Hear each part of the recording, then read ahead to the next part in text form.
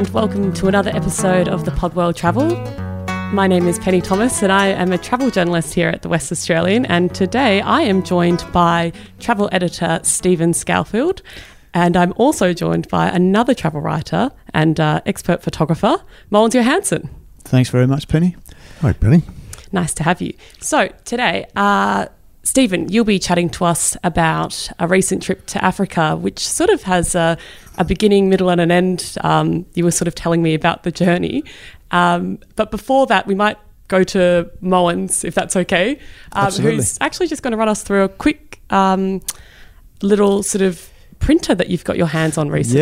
Yeah. It's like we were just talking off air before about, what you do with all these pictures that you might have taken in Africa or any trip for that matter.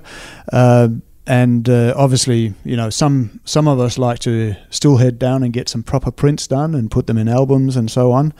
But there's a product out from Canon which is called a Selfie printer. It's a fun little product. It costs the printer costs about $240. It's about the size of a sort of good crime novel, if I can put it that way, in book sort of size, and it prints up to postcard size. But the fun thing about this product is not so much that you can print out pictures, which is obviously very convenient, but it's more that through your app on the phone or from an SD card, you can print out little collages of pictures, and you can create sort of fun little postcards of a place. You can put sort of borders around them, and you can put artwork onto them, you can put text onto them, and you can do all this on your phone, and then just press print. It's brilliant. So you can be quite creative with them. Yeah, it's a lot of fun, really. I spent ages yesterday when this thing arrived just setting it up and having a play with it. And the really, quality's really good, isn't it? Yeah, and those prints that you've got on the table here, the colours are really spot on. Yeah, so when the printer prints it, it goes through the sort of process of, it goes through the printer 4 times, sort of forwards and backwards. One's for yellow, green and red sort of thing, and then it puts the last process, it puts a sort of cover film over the picture, which Canon says they'll last in an album up to 100 years, so which is pretty standard for photo quality prints, generally speaking, when we're speaking proper photographic paper. So it's good in that sense. It takes about 40 seconds, I think, to sort of do a print, and it costs about 40 or 50 cents to produce. So, like I said, it's probably not the sort of thing you do if you just, like Stephen, been to Africa and have got, several hundred pictures you might want to print off. I've got 6 sharp ones. So it's sort of for your hero images from a trip if you were sort of selecting some. Yeah, and also those, I think, for family events it could be quite fun. Imagine if your grandparents are over seeing the grandkids and that sort of stuff. You can, take a few pictures, present them with a print straight away. It could be like weddings and, just events like that. It can be a fun product to have sitting there, because anyone who has a smartphone can just scan a QR code on the thing and connect to it.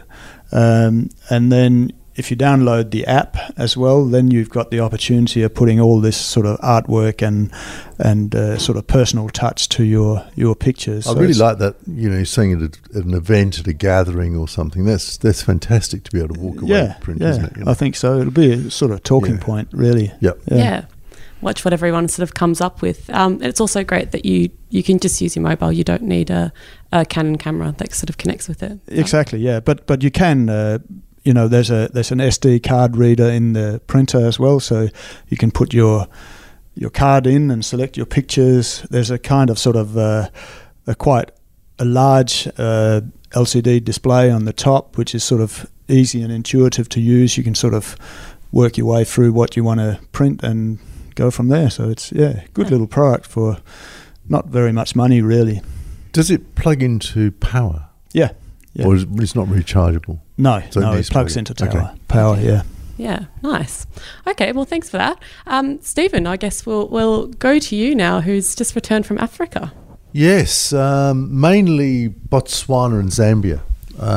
It was an extension of, what we do as writers. It was a travel club tour, through West Travel Club. We partnered with Imagine Holidays, who did all the sort of the hard work, the bookings and things. But it was a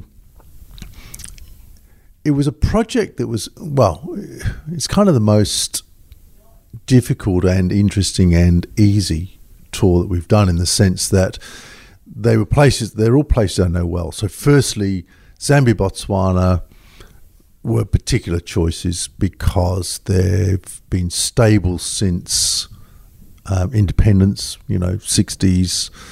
So you've had 60 years of stability, very anti-corruption, which is pretty much the measure of success of African countries, and just good conservation records. So everything about those countries, I knew I didn't have to worry about taking people to countries where things were going to be maybe tricky, let's put it like that. So firstly, Zambia, Botswana, Africa, if you want to see animals, you want to see culture, Zambia, Botswana, absolutely can't go wrong. And over, obviously when you're looking at southern sub-Saharan Africa, South Africa comes to mind. In all honesty, that would be 6th or 7th on my list. So okay. I think that's a first fundamental for anyone listening. And then, as you said, kind of from then on, it's like writing a story. It's exactly like writing a story. So the beginning, bush camp, Okavango Delta, Machaba bush camp. And there's a little trick here, which is that in national parks in southern Africa, guides have to stay on the tracks. If they go off the track, they basically lose their license. So if a lion is 200 metres away and they're on a track, the lion will remain 200 metres away. But Machaba bush camp and some of the bush camps in Okavango Delta, but particularly in this Kwai Valley, is on a concession. It's a different kind of land category. Okay. Which means that if you see an elephant 200 metres away, they will come off the track and drive up to the elephant, and it's 2 metres away, so it's quite a difference. Right, quite close up. Yeah, it makes a big difference. So they can move around off-road on a concession. Yeah.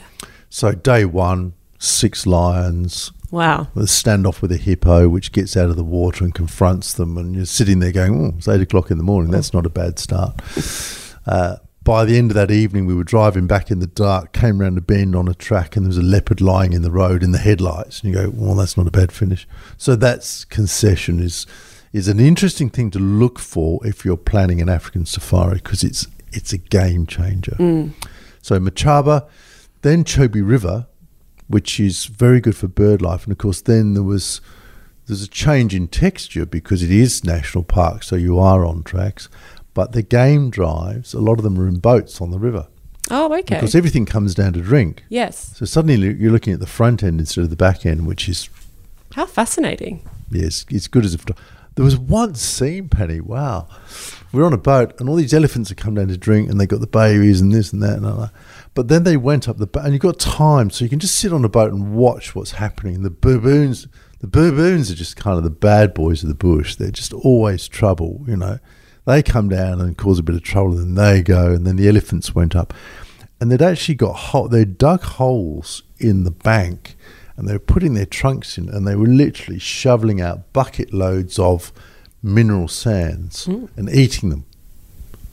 It's wild. I mean, just watching this mining going on for mineral sands. So Chobe River, different. So it's just a different thing. Then we went on to Victoria Falls, which is pumping. I mean, the Zambezi at this time of year, end of the wet season, great time to go. So once again, for anyone listening, thinking about Victoria Falls, yes, you've got to do Zambia, but Zimbabwe, the two sides of the falls. You've got to do both sides. There's no question about that.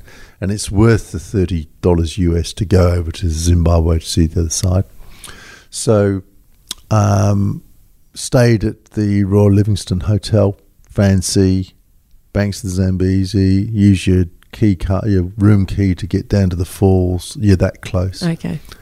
And then Elephant Camp, Zimbabwe, which is the transition back to a bush camp, and finished in South Luangwa, which is in northeast Zambia. We had 11 flights, so I chartered planes for the group. So we're flying in small planes between places, which was pretty fancy. And then finished at a bush camp, but in a very different environment. So we're kind of like where we started, with an organic, authentic experience, but in a different environment. So it's kind of like the beginning, but different. So, and I know it's a pretty classic story structure. I mean, it sounds like a real life Lion King sort of movie, really. Yeah. Yeah, it was. And it was so interesting for me, it's interesting for me as a writer and as a traveller, being with people experiencing these things, because it was kind of my best of, it was my wish list. So, yeah, it was very personal, and it was the result of, many, many trips in these places. So I kind of picked my favourite places and just wrote them in order, and then Shannon Lees, who's fantastic at Imagine, booked the whole thing, which was a nightmare. But anyway, she did an amazing job. It included canoeing on the Zambezi River, which was compulsory. Oh, really? Absolutely compulsory. So we did that with the hippos, which is always interesting, because hippos large creatures when you're sitting in a canoe, aren't they? Yeah, they're large creatures. Do you know a hippo can run 40 kilometres an hour on those little stumpy legs? Wow, that is faster than I would have thought. They're much more dangerous than they're the second most lethal animal in Africa. Wow. After the so of course you get in a canoe. Absolutely. And it's compulsory. It was always compulsory canoeing. There was no way out of this for anyone, because I wanted to go, so they had to come with me. So the guides at one stage, there were a lot of hippos. The guides, actually, we sort of stopped on the bank, and we held people there, and the guides went down and then were banging their paddles on the water like flat, sort of slapping them on the water, trying to scare the hippos off, or just move them. Or make them angry. That exactly occurred to me, like this could go either way. And then we sort of... That would have made a great story. Yeah. And we sort of snuck round them, then caught a bit of... There was a really good current, it was flowing fast, so we sort of whizzed past them, and I was pretty happy to get the group past that. So, Stephen, there were 18 people as part of the group, is that correct? Yeah, so we were a group of 18, which is nice and small. Many people done Africa or these parts before? No, quite a lot of new people. Look, there were people who were new to Africa, and this was the best of the best of. So I've kind of spoilt them a bit. Perfect. Because anything after this will be, this was my best of from, let's say, 25 years of travelling there, probably more. But anyway. Wow. Certainly the last 20 years, this was my best of best of. So, yeah, and it's unrepeatable, so I like that. And it is, generally with Travel Club and what we do, it's our kind of business model is to come up with an idea, get away with it, don't ask for feedback and never do it again. So this was exactly that. It's always interesting to see people react. And I think as writers, we learn from that, because it's not that we become blasé, but we certainly become experienced. And so, I've seen elephants on, however many trips, and lions and this and that. So I can go, well, yeah, this lion scene isn't quite as good as the one I saw in 2008, whatever it is. But see people going, oh, my goodness, there's a lion right in front of me, And lions aren't really scary. Elephants are more scary. Oh, I'm sure I would be a little bit scared, for sure. But the thing about safaris, I've only been on one, but I can imagine that each one, even if you go to the same place, would be so different. Because you're not seeing you're right. the same animals for a start, but the different behaviours and different sort of interactions. Yeah, that's exactly true. The guides are hilarious, because they love Aussies.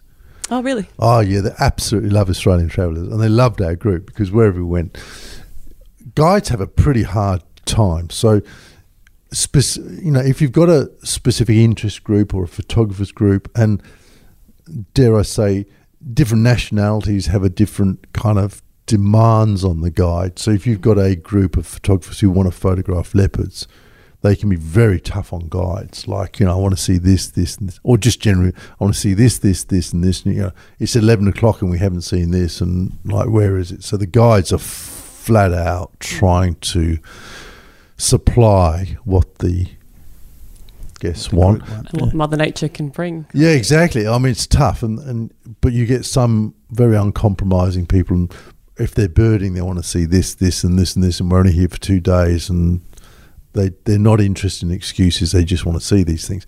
Aussies turn up and they go, oh, what do you want to see? Oh, whatever's out there, we'll be happy, sort of thing. So the guys are going like, this is the easiest group ever, because they're going, and we're all there around a dung beetle. Oh, wow, it's a dung beetle. The guys are like, you're kidding me.